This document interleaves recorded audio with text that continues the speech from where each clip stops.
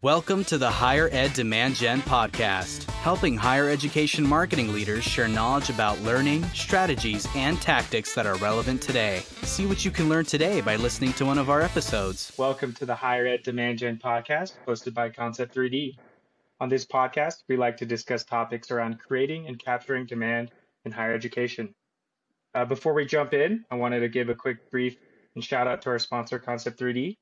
Concept 3D has served over 600 happy customers in higher education with our best-in-class interactive maps, virtual tours, and event calendars. We help bring your campus to life virtually. Improve your campus communications, student engagement, and recruitment with our powerful virtual solutions. My name is Shiro, and I will be your host today. Today, I'm super thrilled to have Erin Stine join us. Erin is a leader in higher ed with experience in admissions, enrollment, and more recently, EdTech. She's currently serving as the Regional VP of Education Solutions at Motomatic. Thanks so much for joining us, Erin. Yeah, thanks so much for having me today. And before we jump in, I love to ask this question. What do you love about higher ed? Absolutely. The first thing, you have to say the students first. I think so for so many of us, we're drawn to higher ed because our journey to higher ed itself, certainly for me as an individual, was so impactful. Both the experience of getting there, the experience I had there, the changes I had, at everything from my worldview to the opportunities I had working on and being a part of a campus. So love being able to help students make that journey as well. But for me, the other big thing is just the people who work within the higher ed space are incredible. Whether you're on a campus or working for a company that is ed adjacent, just incredible relationships and conversations. And one of the things I love about my work now is there's just so much to do. The world has changed so significantly. We're facing changing demographics, changing challenges, and work that also helps those people who work on campuses to support those students. Not just to make lives easier, but to really make sure that there's great pathways for those people who are so invested in those students to spend that quality time and maybe not get bogged down in some of the day-to-day lifts. So love thinking of ways that we can really smooth that pathway for colleagues who are working within institutions today. Amazing. Thank you so much for sharing that. So I want to jump into some of the topics we discussed previously. I know one that you work with Motomatic today, as well as just something that you strongly believe in. But a lot of students, they start their journey, whether it's understanding or awareness around an institution or a school, and then they might never show up on class on day one. And I think one of the topics we talked about was how can schools and universities recapture and reconvert students that have gotten stuck? And if you want to start off by defining what you mean by stuck, I think that'd be helpful for our audience too. Yeah.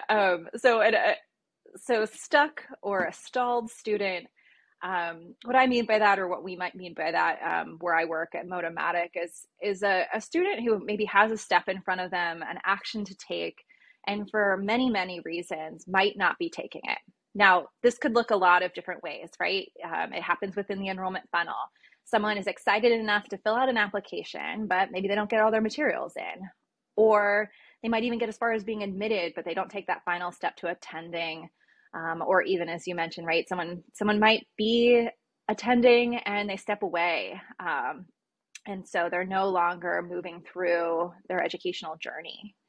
And what we see, not only in the work that I do, but actually this popped up if you haven't seen it, Inside Higher Ed and the Chronicle just ran articles on it, but there's a lot of barriers in a student's way, right? There's the financial aspect itself, but there's also this list of just psychological factors, especially now, that might also be present. So a student might, quote unquote, be getting stuck because the educational journey is hard and they're stressed about it. That there's opportunities to get a job and make money in a different way, that maybe they're not sure about what they want to do. So taking the step Hmm. forward to a class feels really overwhelming. And within those different factors, I think one of the first things a school could do is unpack what are those factors that are particularly impacting your students, and how can you address that, right? It's not just, hey, take this action, take this action, take this action, emailing over and over again, but how can you speak to a student to say, here's what we think might be in your way or challenging you in this moment. And here's how we might be able Hmm. to help you get past that moment. Gotcha. And are there ways to understand like the right questions to ask or understanding what challenges students are going through? Yeah, so I think one of the first places, just ask your students. Talk to an Right. institution the other day. I know it sounds so easy, but they were right. Right. It's one thing to ask; it's another to take the time and energy to capture, and really be able to Hmm. unpack and understand. Um, so I think that can be really key. I'll also say that and maybe it helps just to give a little more background of where I'm coming from in this conversation. At Botomatic, we work in this space of stuck installed students. So if someone isn't taking a step forward, how do you get them to Hmm. change their behavior and do that thing? And our background is actually as a motivation science company. So we're specifically unpacking those psychological factors to try and speak to a student directly. And we're doing all of that via social media. So we're specifically reaching out on a school's behalf to students who might have been identified as having gotten stuck somewhere, to be able Hmm. to share and hopefully address some of these challenges that they might ultimately be facing. Um, so I think also just other things to keep in mind within that are, not just asking them, but really, really leaving open the question, like not just this is what we need you to do, but like what do you need from us? And this gets really challenging, I think, in offices that are overtaxed, that they have just these long lists to do. But I feel really inspired by how this thinking is being revamped and reevaluated when I hear things like a community college I was talking to the other day said to me, we do this full court press for an action right around the deadline, right? Like that's all we can do is gather our energy and Right. say, now's when we're doing the call campaign. Even if we get a couple people, we're doing it now because the deadline's next week. And what they could at least articulate and recognize was, we actually don't want to be doing that. We want to be reaching out to students in a timeline that will actually be more helpful for them, to give them the time and space in order to be able to really think through these various challenges, um, to offer our services, not just when we need the action, but when do they need the information in order to thoughtfully and purposefully take that action. That's very interesting. And are you like delivering some of that information that students need through social media? Like in my head, like I think, whether it's Instagram or TikTok, I'm thinking like hype videos, right? Energy videos that like help Yeah. create excitement around an institution. Maybe it's showing game day or showing like a really cool like physics lecture or something, right? Are you also like getting into the weeds of like process, like, hey, like so this is your deadlines coming up. Like I'm curious, like what kind of content you're able to deliver when you're talking about that. Yeah. So, first of all, like, I love where you went immediately with the high energy and the Right. attention getting part, right? Like, we certainly want our content to feel relatable and Hmm. feel like it's sort of seamlessly blending in a way that's like drawing you to it. We're working on these different principles. Everything we're putting out, right? It's one thing to be like, this is so cute. This is a cat driving a car, but that needs to connect to something, or it needs to connect to an action or a feeling or something that might motivate and help someone ultimately change their mind in this space. So Hmm. we're absolutely thinking of it in that way of content that might really feel natural and native for someone to see. The other thing that's exciting in our work that we're doing, and for so many schools out there, right? you have these huge lists of students most likely that raise their hand at some point, right? Like if I see something, I went to undergrad at the Rochester Institute of Technology. I know RIT. So when it pops up in my feed, I say, oh yeah, what are they up to now? Hmm. And so there's already this baseline familiarity, which makes it feel, I think, um, sort of like an extra excitement to see, oh, I wonder what is going on with that. And so this like nudges along the path to get a student maybe to go back to taking that class they might have left, or thinking that, this was something that was really present in my mind at one point. How, what do I need to do to get there? And laying those little breadcrumbs out for them in a way that feels digestible, that feels like it's something they could do, I think are some of the things that are really key in making content that feels like something you would want to engage in.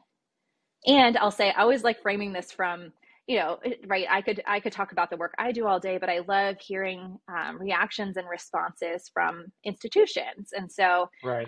someone said to me recently, right, what if you're you're hoping to have more students apply, and they've gone far enough to inquire, but you're trying to push them to apply next. You cannot email them every single day, nor would you want to say apply now, Right. still apply.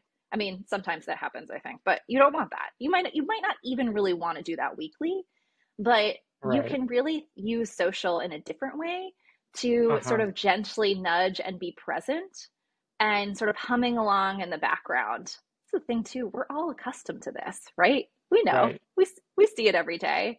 And Right. so, sort of that gentle reminder, I think of it as, I think also makes it um, a more natural and comfortable transition. I just out of curiosity, I know in a lot of for a lot of students, friends and family are also big decision makers as well. Is that also a Yeah, target audience from like a social media? I'll call it remarketing. I'm not if it's sure if it's the right term here, but is that yeah. also an audience that you keep in mind when you're trying to move the needle? We do. Like, we're definitely thinking about, how to unpack, these other key decision makers that might be surrounding a student, and a student of any age, right? That Hmm. your family might be influential in some way. Your family might need information, for example, on how to submit the FAFSA because they've never done it before themselves. And so, Right. are there other pieces of information that we can make present for a student and available for those that are supporting them? That is absolutely a present conversation in our minds. And I hear more and more, and I see it, a request from institutions of how do we involve parents and family members in this process, which is a very different shift than the helicopter parent of a couple of years ago. So Right. absolutely would encourage that. Got But you it. also said something I think is I think is really great and interesting to point out, the idea of retargeting, because that's something I get asked about our work a lot. Like, yeah, cool, social retargeting, we do it.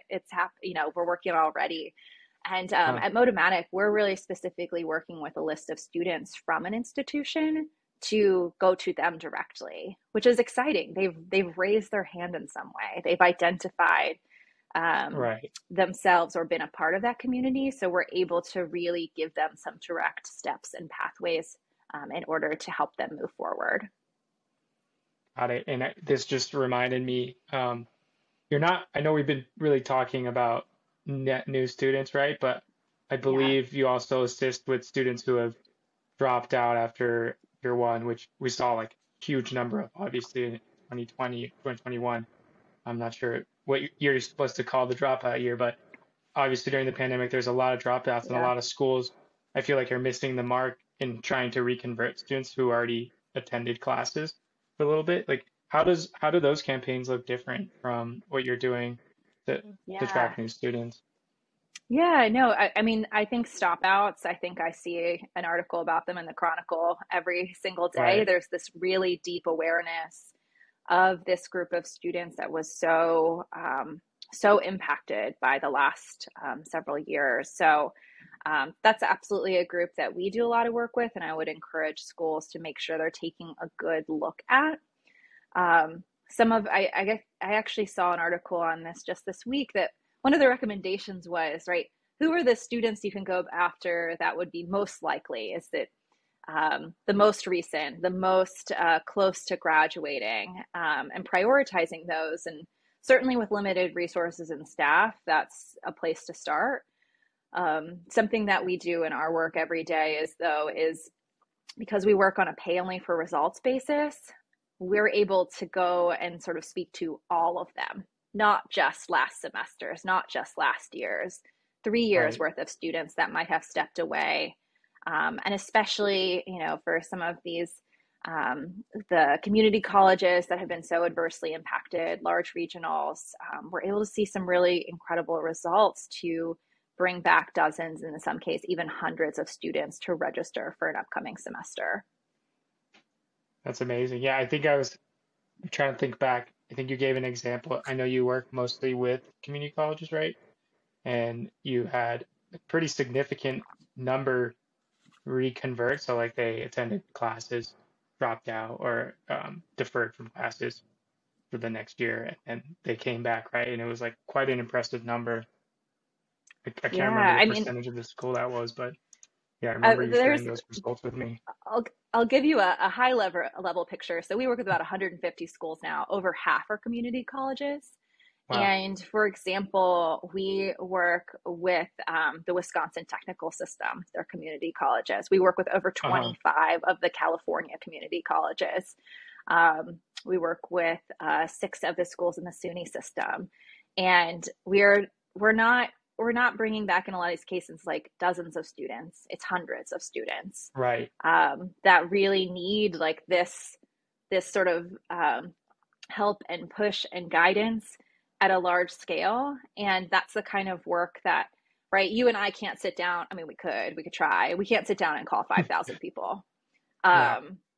And so really giving schools the opportunity to sort of have a message and speak to this really, this group that was just really impacted, that had this super disruptive experience, and really needs some help and guidance on how to take best next steps forward. And we're doing that on social. So it's amazing. It's hopefully a really easy lift. And actually, I have to admit, one of my when I was AVP of enrollment, one of my favorite collaborations and interactions was with our marketing and communications team, really working in lockstep between enrollment and that team. And that's the really strong partnership that we also are often working with in our work at Motomatic, how to really combine and use those efforts together in order to really impact a group of students. That's amazing. And I'm just trying to think from a business conversation level, like what are you seeing in terms of like ROI of metrics? Are the net, I'm assuming that reconverting, and I apologize if that's the wrong word here, but Yeah. I'm assuming that reconverting students is less costly than trying to get a new student to come to the school, right? I'm curious what kind of results you're seeing from like a social media marketing perspective. Yeah. So we do all of our work at Motomatic on this pay only for results model, which means that we're working with an institution to say, okay, what is, if let's use stop outs. If there's a price per registration that we could help lift you, again, this is probably from a list that's been unresponsive to all other efforts. What is the return we could get if they attended? What that student would that in turn mean to you? And so what we're able to do is get schools essentially a 3, 5, 8, 9 times return on their investment as student to ultimately them coming back to them. And also, I mean, we're talking a lot about publics and community colleges where the cost to the student is actually probably quite accessible. In some cases, with some of what's out there, it's even close to free. That's but a good point. The institution still needs to get their attention to take those steps forward. And so it's certainly we're seeing just this incredible impact of students who've stopped out, or the other sort of newer term is opt out. Someone who maybe was interested enough to even apply, but never actually attended, in order to really make sure to spend the time and energy to message those students, to let them know that they're welcome, that their fears and their hesitations can be addressed, in order to take a step forward that hopefully is really going to be for the benefit of the student in the long run. Yeah, that's amazing. Some of those ROI metrics are really, really high. So I was pretty impressed to just hear that as well. No, I appreciate it. Yeah. Well, thank you so much for sharing all your insights with us today. I was wondering if our listeners want to reconnect with you somewhere, where should they go? So I'm definitely on LinkedIn, Erin Stine. I'm also at Erin at motomatic.com. If you have any questions either about, what I've shared today, or just these, questions of how to better motivate a student to take those key steps forward, or just want to talk stuck or stalled students, would always be really happy to connect.